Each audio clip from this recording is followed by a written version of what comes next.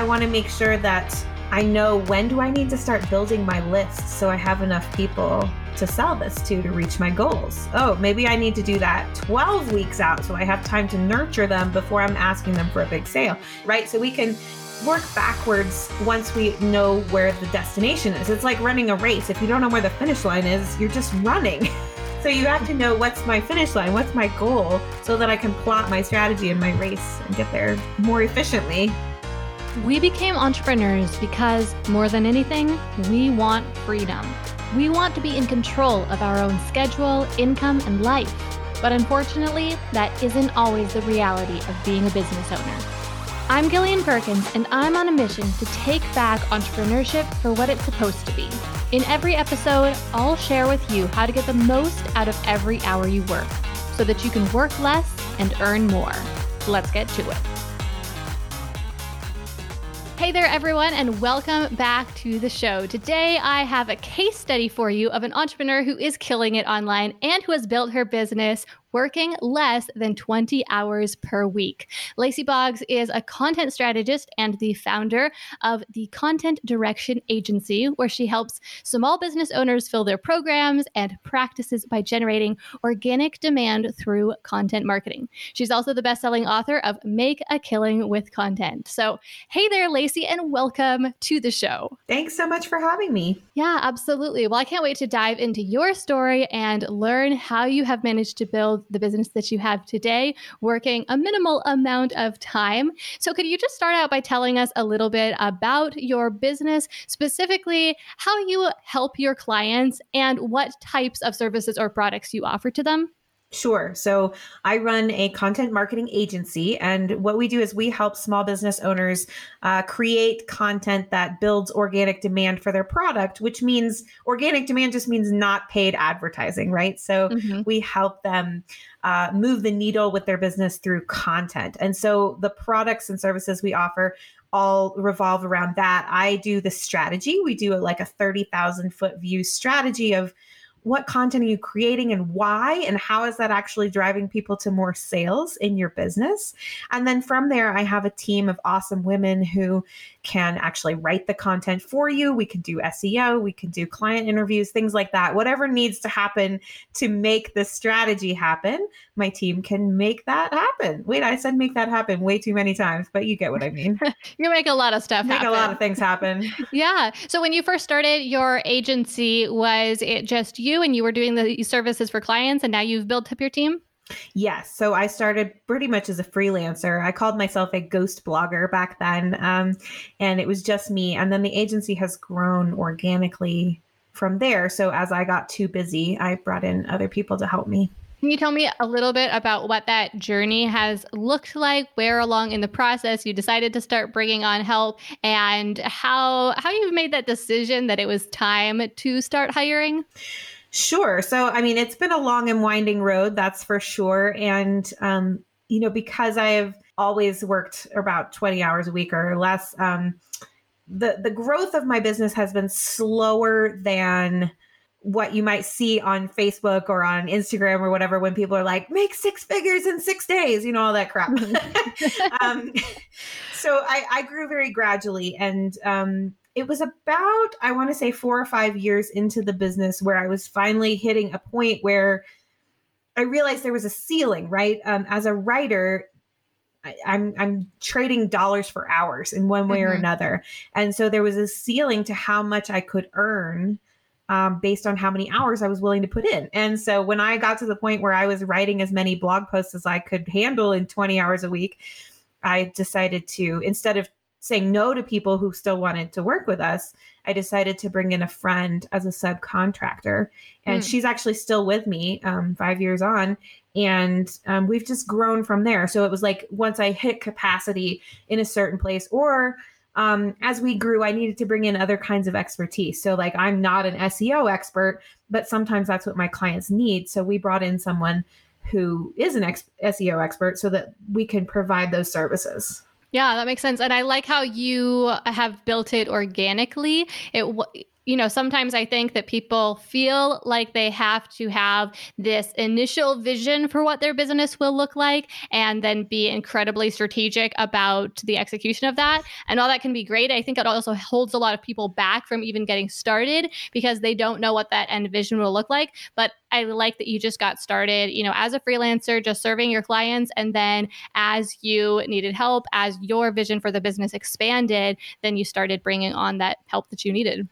Yeah. And I was actually really afraid of growing a business that way, like growing an agency, because I liked being a freelancer because I was only responsible for myself.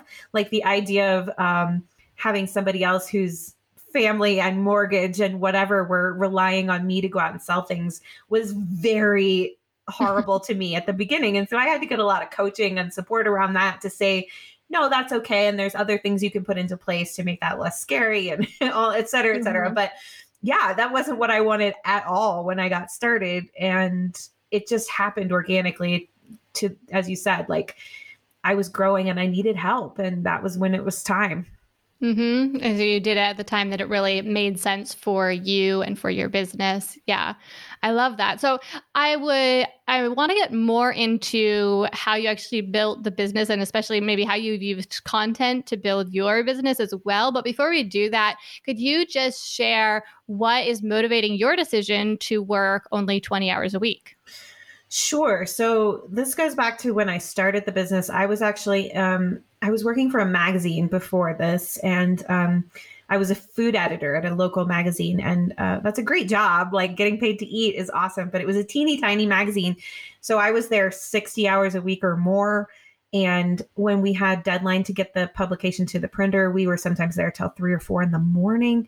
And I got pregnant and I thought, man, I don't think I can do that with a baby. And we did the math. And here in Colorado, at least, putting an infant in childcare would have been more than half of my salary. So I was like, I'm going to get paid less than half and not see my kid. This sounds terrible. Yeah.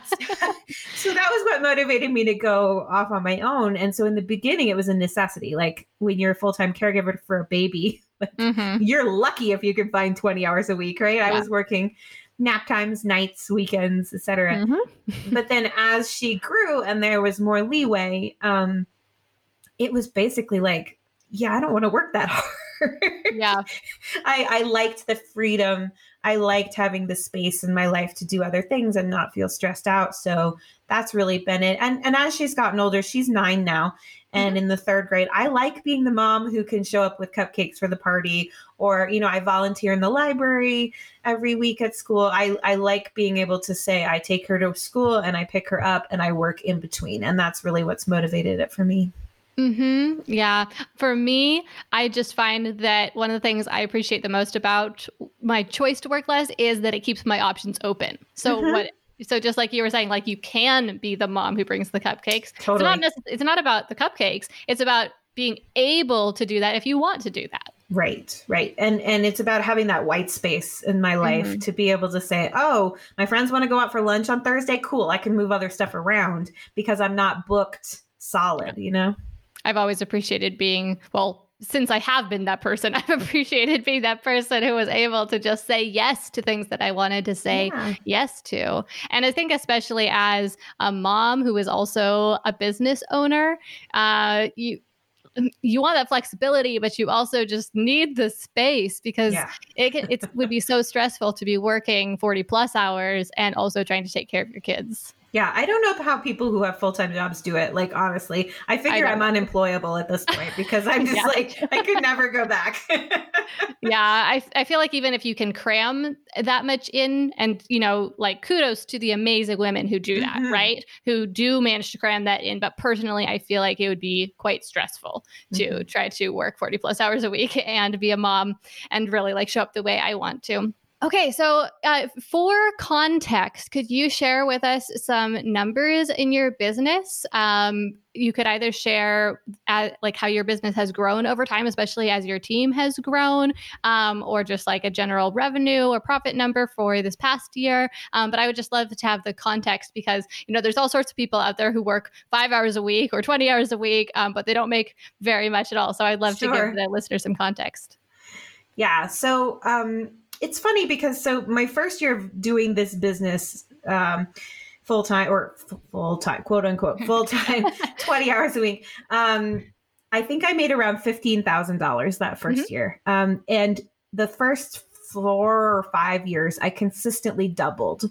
So when I say I was slow, I was definitely slow. So, we went from 15 to 30 to 60 to, But as far as business growth goes, that's pretty doubling good, every right? year is not slow. Most brick and mortar businesses are very happy with like a 5% gain per year. So doubling every year. It's slow when we compare ourselves to Instagram entrepreneurs, right? But it's not actually slow. It's not actually slow. So yeah, we did very well those first 5 years. And then I did some pivoting in my business. I got sucked in by the idea of set it and forget it. I tried doing a course. I tried doing paid products to try to scale my business that way. Also because I was trying to avoid the agency because like I said, I was afraid of it. Oh yeah. And launching really burned me out and it wasn't what I enjoyed. So I went back to one-on-one work and that was around 2017, I think. And so we've been steadily growing the agency since then. So we're just under 250,000 revenue. And I have 8 women on my team who also happen to be moms. But they are all also business owners and subcontractors. So we've built the agency through subcontractors and it's worked very well for us. So they all consider themselves part of my team and I consider them part of my team, but they're also doing their own thing, which is cool in a lot of ways. So I don't have any full-time employees like on a W-2 basis, but like I said, there's 8 of us now, 3 writers, and then a bunch of other people who help us and support us with other stuff. So we're doing fine. I mean, I've kind of hit a ceiling in terms of my sales skills, I think I would say. So like my sales skills have probably tapped out. And if I get better at selling, we might continue to grow. But I'm pretty happy with where we're at right now because there's very low stress. We serve our clients. Everybody's happy. So it feels good right now. And since it is an agency business and you do have those contractors you're paying, could you give me a ballpark idea of profits on that $250K? Yeah. So it depends on the month or it depends on the year, but in general, like our retainers are our bread and butter. So like when somebody comes on and says we're going to blog for them once a week, every week for 6 months or more, that's our main place. And so it's generally about 60-40 there. So 40% profit, 60% expenses on those. So that's kind of a ballpark. I like to pay my team really well. Yeah.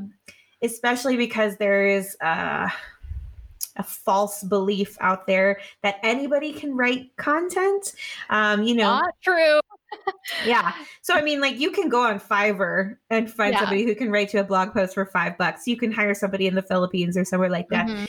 And I've got nothing against outsourcing things to the Philippines or overseas, but they may or may not be native English speakers. They may or may not put any research in, and they're probably definitely not trained content writers. So we're definitely not the cheapest option out there, but that's because I like to pay my gals in accordance with their skills. And I mean, even if you're working with native English speakers, finding people who can actually write well is so difficult. As someone who runs a content-based business and a very marketing-centric business, we create a lot of content. And that is my biggest bottleneck in my business is that I still create a large part of the content. And one of the main reasons for that, of course, part of it is I'm running a personal brand, but the other part of it is so stinking hard to find people who can actually create good quality content.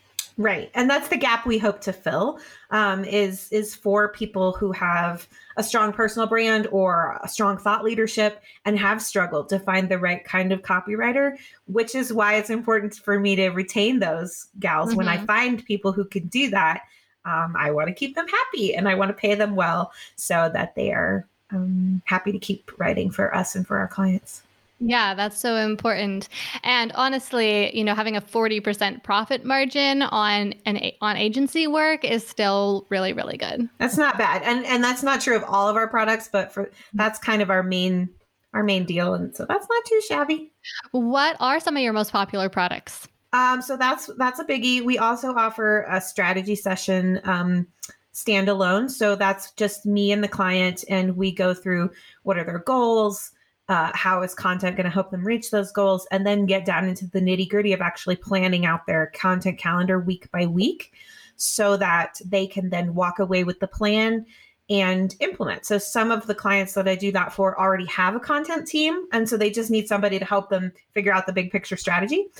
Sometimes they're still doing it themselves, like you are. And sometimes they come back to us and they're like, oh my God, we need help. And so they hire us to write. But that's a really popular one. And then something we've just added is I will do full launch support for people now. So that is all the copy they could possibly need for their launch from beginning to end, which is a lot. But so that's a big package. And I only take one of those a quarter, and we only started doing that last year at the end of the year. So I can't say that's popular, quote unquote, because we don't offer as many, but that is a new thing. Yeah. So as the owner of your business, but I really mean everything you do for your business, what are some of your primary responsibilities, some of the things you spend the most of your time on in your business? Mm-hmm. So my primary responsibilities are sales, marketing, and some client work. So those are the three things I spend the most time on. And of course, there's always little admin tasks and stuff that happens. But I would say those are my most important roles. And if and when I can outsource sales, maybe we'll keep growing. Another thing that's hard to hire for. Right. But yeah, we use, I'm sort of chief marketer also because I feel like I need to walk my talk, which isn't a bad thing. And then I do still do some client facing work. So I do the strategy sessions, but I also do some writing for certain clients. So yeah. And it sounds like that's the work you really enjoy. Yeah. I'm happy to do that. Doing that as a freelancer for a long time, and you were even resistant to building that agency out. So I'm sure you must like that work. Well, there's something to be said for keeping your hand in as well as a writer or as a practitioner of anything, right? I feel like if I was totally removed from it, I wouldn't be as good of a strategist because I wouldn't have my boots on the ground, so to speak. Yeah, I find that in my business, the more I do have my hands in the work and the more, it can be so tempting to try to save time by outsourcing, various parts of the process, anything from writing a blog article to scheduling social media posts to your inbox. And all those things can really help you to scale your business. But I find that it is very difficult for me personally to continue to be strategic in my leadership, really, and strategic in my content marketing strategy and things like that when I don't have my hands in those things. So I have outsourced some of those things, but I just find that the more I'm actually doing the work myself, the more I'm creating the content, the more I'm, having that one-to-one contact with people, even in the comments on social media or in the inbox, that really helps me to have a better pulse on the business and be able to be a better leader.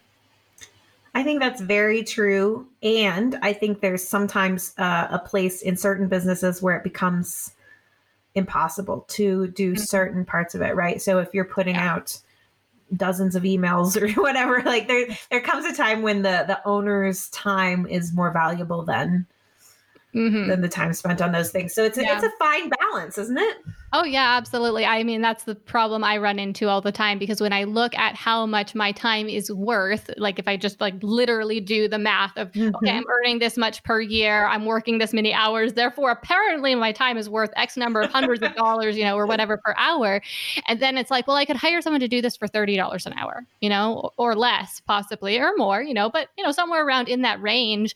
And then it becomes, you just have to kind of look at the math and realize, okay, I have to figure out a way to more strategically outsource, to more strategically build my team if I want to grow. Now, of course, we all have different goals for our businesses, and it's not just about working less. It's not just about earning more. We also have to be building businesses that we actually really enjoy, which is why I appreciate that you took your time building your agency to be an agency even, because it sounds like you were doing that because you were leaning into the work that you liked. And you talked about how you tried doing courses and it didn't work for you very well because largely it sounded like because of the launch process wasn't really what motivated you or what you enjoyed. And I found similar things in my business where I also can get quite burdened out by the launch process, which is why we've gone evergreen with a lot of our courses. But I also realized that for myself, I don't do very well with client work. I love running group programs, but one-to-one client work, as much as I love like talking to a person one-to-one, it's not that long-term client relationship isn't something that I really enjoy. And so that was why we moved more toward the group. I'll say the group coaching model, but I use that term loosely. I like to run my courses more like group coaching programs. So we can provide a lot of one-to-one support for the students inside the program. So it's not just like, here's your content, bye, right? I want to make sure that they actually get the results. Anyway, so I just appreciate you sharing kind of the journey there with how you did freelance work, then you tried courses, now you're in an agency model that looks a little different than maybe how you feared it could look. Yeah, totally. And, we still have courses that are available and products, but I don't market them very often. They just live on my website. And if somebody finds them, yay, whatever, because I already built them, they might as well live there. But I found it was very draining. And I also don't have the personality that's excited about reaching the masses, if that makes sense. Like I would rather have a small group or a personal relationship than worry about reaching 10,000 people with whatever. Mm-hmm. And so having courses is so much of a mass marketing model, right? It's a numbers game. You have to have a certain number of people see the offer in order to sell a certain number of courses. So I find myself just energetically, I'd much rather have a 50% close rate on sales calls than a 1 or 2% close rate on a sales page. Yep. So I think key takeaway here for everyone who's listening really is just like, make sure you're building the business you want to run. Yes. It's okay. But it's okay to try different things. You tried launching and you learned, right? Because you don't really know a lot of the time until you try. But then you really have to do that work that, especially when you're building a small business, I think you are personally so tied to your business, even if you're not building a personal brand. If you're the person who is running the business, your energy and your excitement and your level of motivation is going to have such an impact on your ability to really invest yourself in your business and show up the way you need to. For years, I ran a local business and that business had so much opportunity, so much potential there. And I loved some aspects of the business. I love the entrepreneurial journey and all that. And I actually enjoyed the work I was even doing in the business, but I wasn't that passionate about where the business was heading. And so it was just a constant drain on me. And it just always felt like hard work to show up, regardless of how much I was working. It always just felt hard. And I finally ended up selling the business to someone who had so much more passion for that particular business model than I did. Started my online business, and world of a difference. Now I have to work to keep myself out of the office because I like the work I'm doing so much.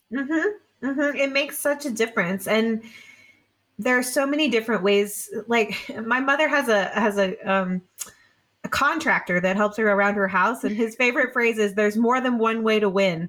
And I love that because it's so true, especially in online business too. It's like, there's more than one way to structure your business. There's more than one business model. I think that was a big learning point for me. Was that I didn't have to follow the crowd. I didn't have to do what worked for somebody else, my good friend or my competitor or anybody else. I had to find what worked for me. And that's been a huge aha moment and sort of turning point where it was like, it's okay for me not to be shooting for making $1 million a year right now, because that's just not where I'm at in my life or my business. I don't have to have that goal. I can stay where I'm at for a little while, or whatever it is. I don't have to sell courses. I don't have to work from wherever. Like I don't want to move to Bali and work from the beach, so that's okay. Yeah. So yeah, I love that. There's more than one way to win. We're going to put that on like a quote graphic on Instagram, and we'll attribute it to Lacey Boggs' mom's contractor. His name's Brian, so yeah. Okay, Brian. Well, okay, great. We will make sure that happens, because that is a very good thing to remember. This episode is brought to you by Startup Society. If you run an online business or you're thinking about starting one, then Startup Society is the place for you. It's a bootcamp training program for entrepreneurs, plus an incredibly supportive membership community.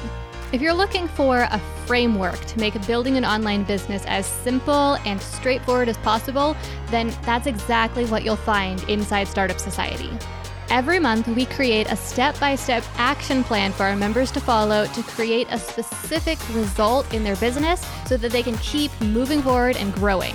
Past action plans have helped our members write their websites, launch online courses, and hire their first employees. And when you become a member, not only will you get access to our future action plans, but you'll also get access to our entire library of past action plans, including the ones that I just mentioned.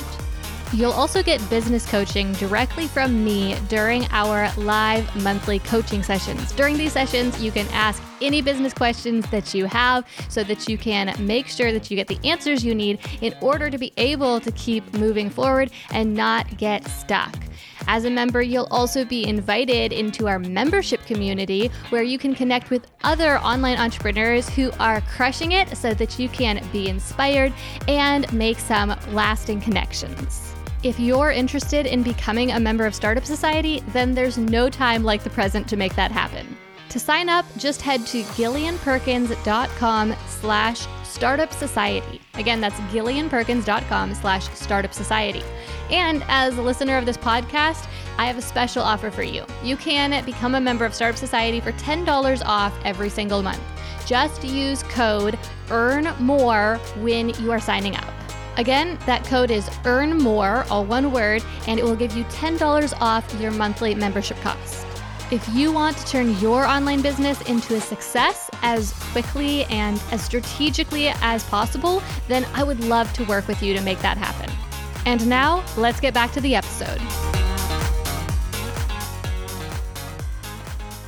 Okay, so let's get into talking about content marketing itself, since that is what you are an expert in. And I want to talk about two different aspects of content marketing specifically. Not so much the strategy side, although maybe we'll get into that a little bit. But first of all, how can we use content marketing in our businesses to more effectively build our audience, to more effectively market our products, more effectively make sales, that part of things. And then second, how can we create this content without spending enormous amounts of time? I want to focus probably more there because, as I mentioned, I run a very content-focused business. And that's, like I said, one of our biggest bottlenecks is just how do we get this content created, because creating content is extremely time-consuming. But let's start with the first thing. How can we use content marketing to more effectively market our business and increase our profits? Sure. So what we have to think about is content marketing is anytime you're having a conversation with a potential client in the hope that it may one day turn into a sale, right? So content marketing is everything you're putting out there. It's your tweets, it's your TikToks, it's your emails, it's your blog posts, it's your podcasts, anything you're putting out there where you're trying to reach your ideal customer. Mm-hmm. So as you said, that's a lot, right? But I find to make it most effective, having a plan around how all that is working together and how it's all creating that path to lead the customer to a sale. So the metaphor I like to use is that every piece of content you're creating is like a rock in the river.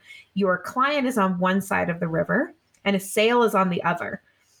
If you're just throwing stuff scattershot into the river, it makes it really hard to get across. But if you have a plan and you're putting it in thoughtfully, the right distance apart, the right size, et cetera, it makes it a lot easier for your client to make it to the sale. So just having that big picture understanding of how does this tweet support my business? and that feels sometimes overwhelming for people because they're like, oh my God, I tweet 75 times a day or whatever.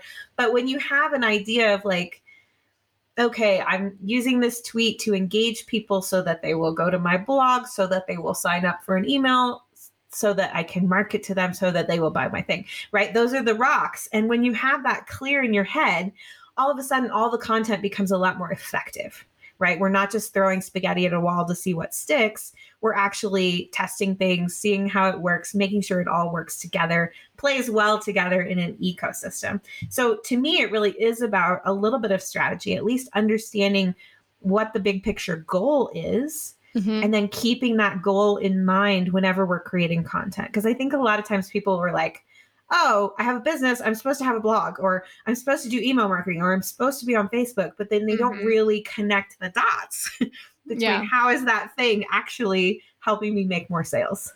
Okay, so big picture perspective, like what would the simplest step-by-step version of how to come up with that strategy look like? Sure.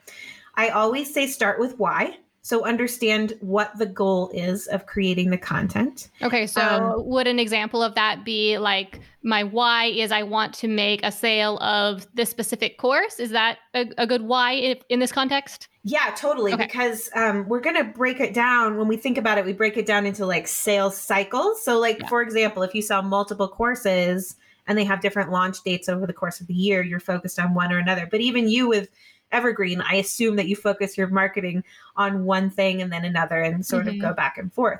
So yes, like I want to sell this thing in the next month or in the next 6 months or whatever it is. And then you can also think about why is the consumer consuming it? What are they getting out of it, right? Because we have to have both of those whys to make it good content. Yeah.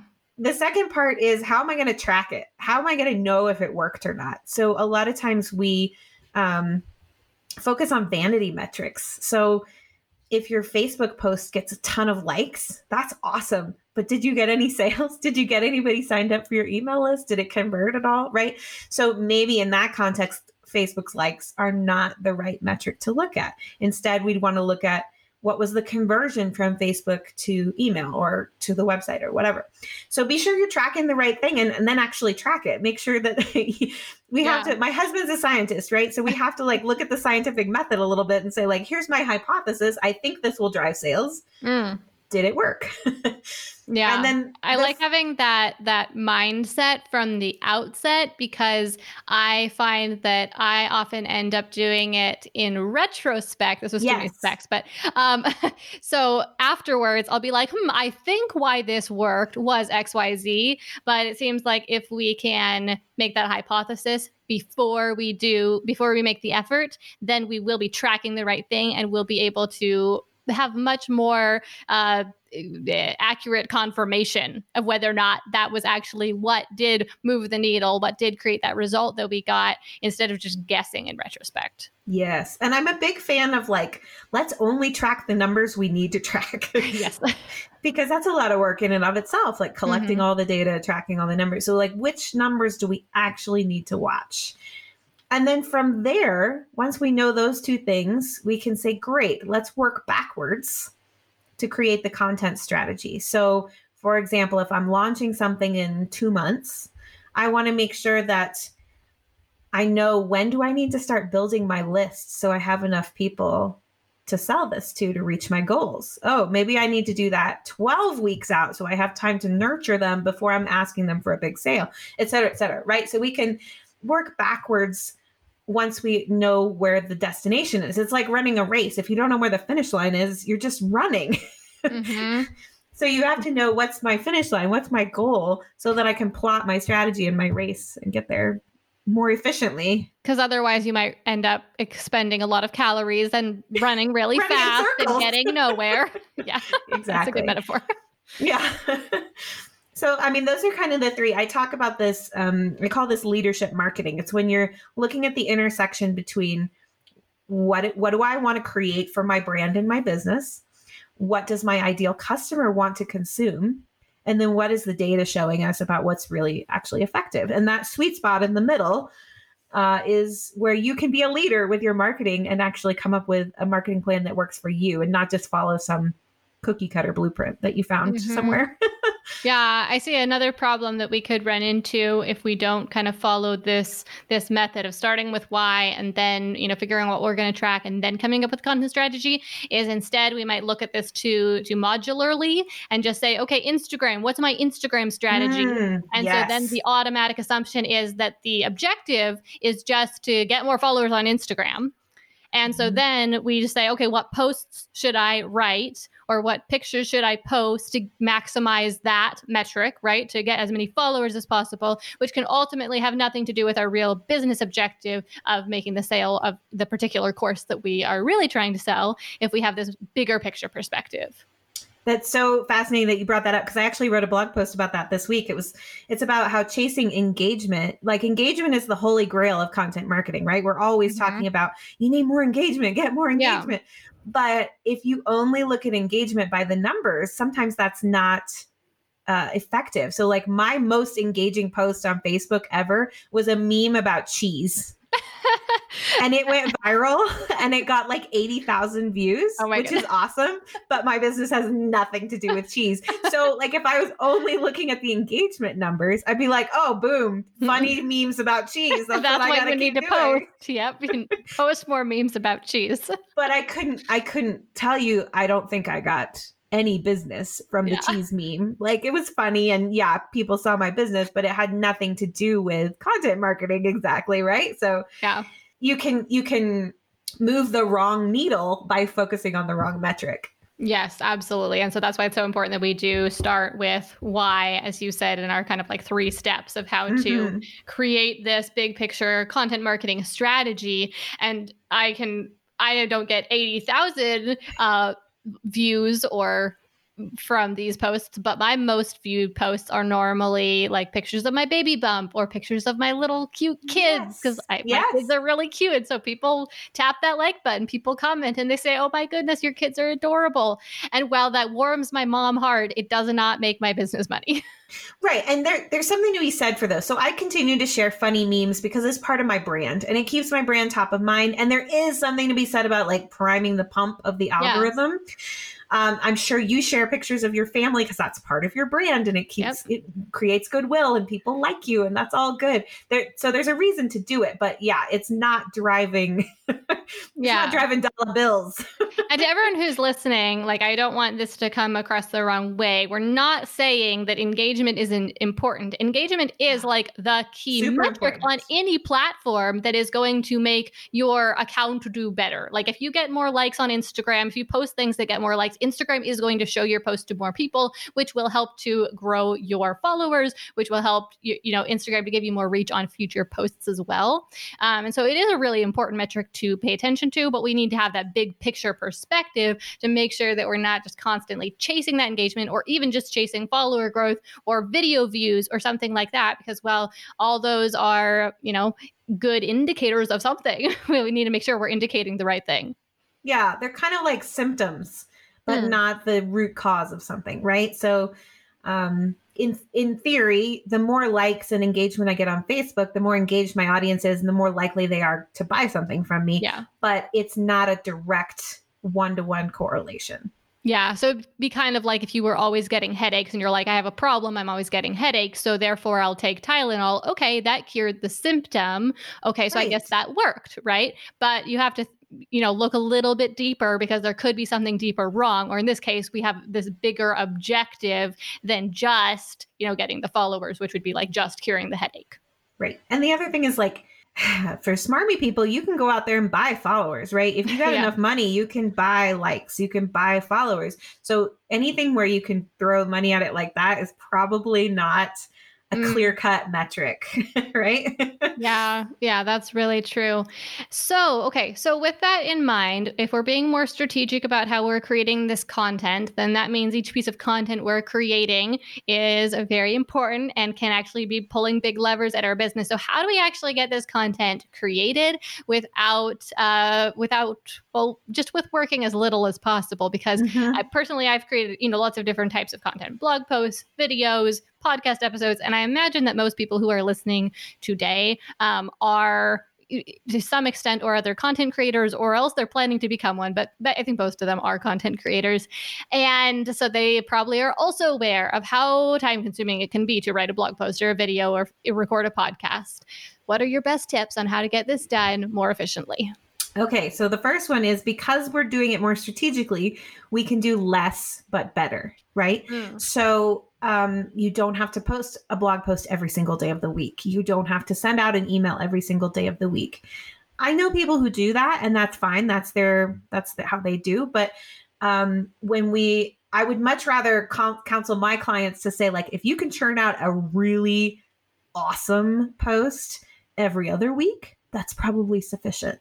Mm-hmm. But it has to be really high quality. If you're going to go down on frequency, it has to be higher in quality. So less but better is the first, but then also, like, think about how can you use that piece of content in as many ways as possible. So part of the reason we've reached like peak content here and people feel like they have to blog every day or whatever it is because the life cycle of a piece of content is so short, right?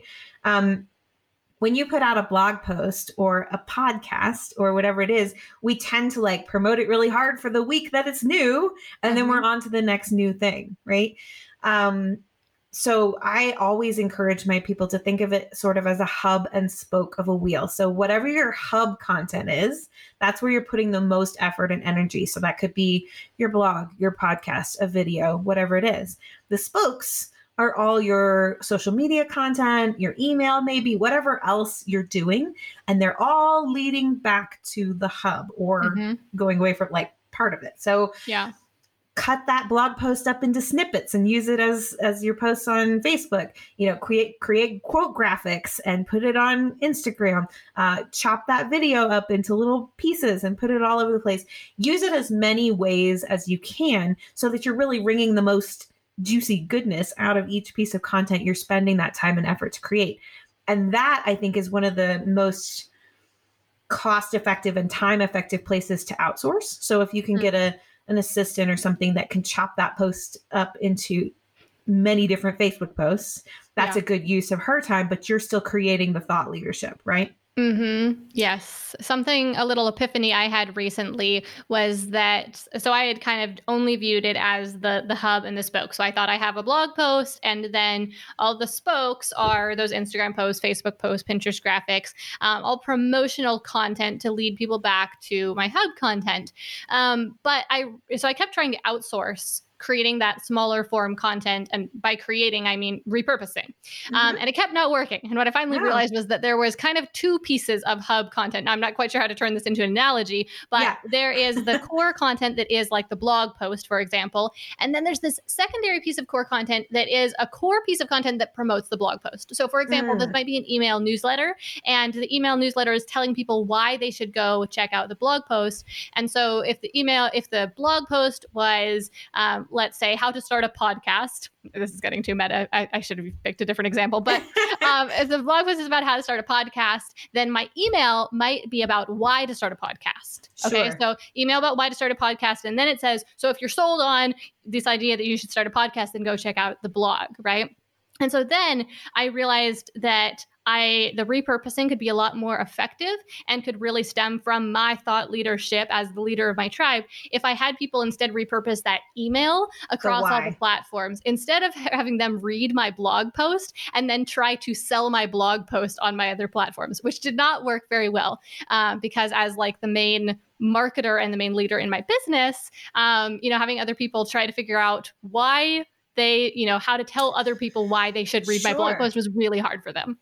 Sure, that makes sense because that's not necessarily their zone of genius, right? They're not they're not marketers, they're VAs or whatever. Exactly. Yeah. And even someone who specializes in quote writing content, if they are more of a blog writer or something like that, they don't necessarily understand sales psychology or how to sell anything, even a free thing. And when we're trying to drive people back to a blog post or back to a video, what we're really doing is we're selling something that's free. We're selling this idea. You should go click this link and read the blog post. And so it really worked the best for me to, instead of trying so hard to repurpose the blog post, instead work on repurposing that piece of promotional content. So like I said, I don't have any sort of analogy. I like the hub and spoke model. I'm not quite sure how to turn this into a picture. Yeah, I don't know. Maybe that's the axle that makes it turn. I'm not sure, but I like it too. Well, we can keep thinking about that. We can keep poking at it. Yeah, I think the other thing to remember is that, especially if your business is new or newer and smaller, you don't have to be everywhere all at once. I often counsel people to focus on one or two channels where they can really shine. And so, don't worry about being on every social media channel right away. Don't worry about whatever. the other thing, the caveat, like the side to that is also like, if you hate something, don't do it because people will be able to tell.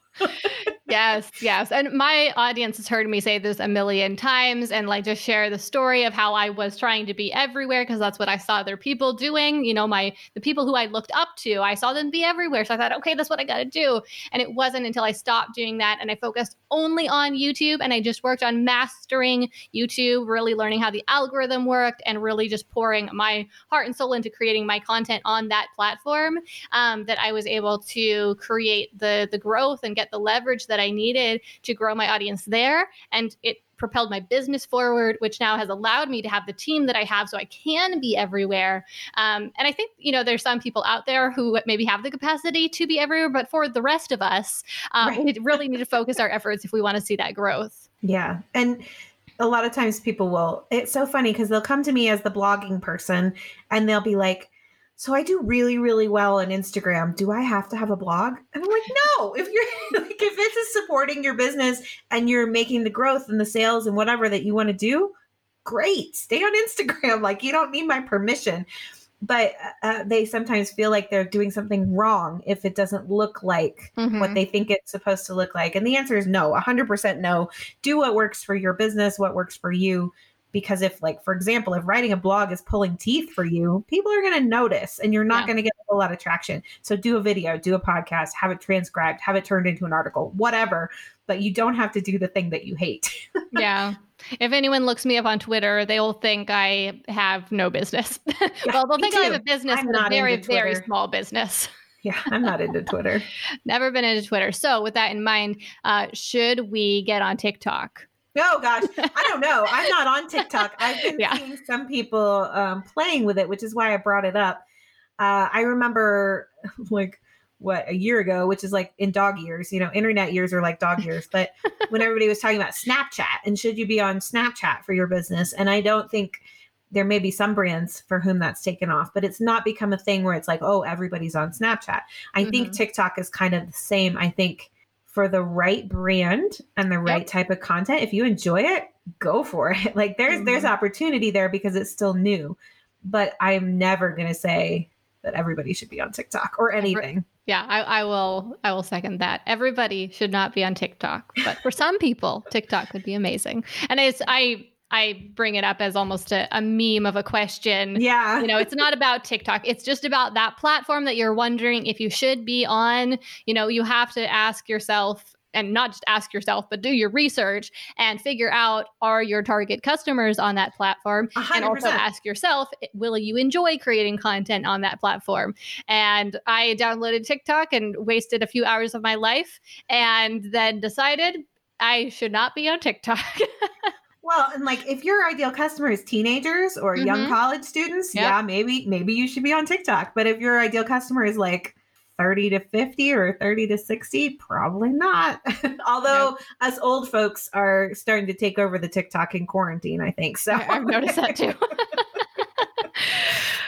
Okay, well, we are running out of time, but this has been fantastic, Lacey. Thank you so much for everything that you've shared with us, both about how you built your business and how you have managed to make these different shifts while still keeping your working hours at a minimum. And you've really found, I would say, your own version of success and just managed to build a business that lights you up. So I really appreciate hearing your story, but I also appreciate your expertise on content marketing, how we can be more strategic, and how we can do it without investing too much time or letting it take over our life. So thank you so much. If listeners want to hear more from you, want to learn more about your services, about content marketing, where can they go to do that? Sure. LaceyBoggs.com is the best place to do that. If you're interested in learning about our services, it's LaceyBoggs.com/undercover because we go undercover as you. And really my biggest social media content right now is on Facebook. So that's the best place to find me if you want to hang out. Okay, fantastic. And everyone who's listening, you should check out Lacey's website because it is beautiful. Thank you. As I was researching you, I looked it up and I love your branding. It's spot on. So thank you. Yes, thank you again so much. And I just want to, just thank you for your time. Thanks for being here. I enjoyed it. Thanks a lot. Thanks so much for listening to this episode of Work Less, Earn More. Now, here's what I want you to do next. Take a screenshot of the episode you're listening to right now and share it on Instagram stories. And when you do, make sure you tag me at Gillian Z. Perkins so I can see that you're listening. Sharing on stories is going to help more people find this podcast so that they too can learn how to work less, earn more, and take back their lives. And if you really love the show, then head over to Apple Podcasts and leave a review to give it a boost. Not only will this help the show out, but it's also going to give you the chance to win a 12-month membership to Startup Society. Each week, I'll be picking one winner. To enter, all you need to do is post a review on Apple Podcasts and be sure to include your Instagram handle so we can send you a DM if you win. Okay, now let's wrap this up. I'm Gillian Perkins, and until next week, stay focused and take action.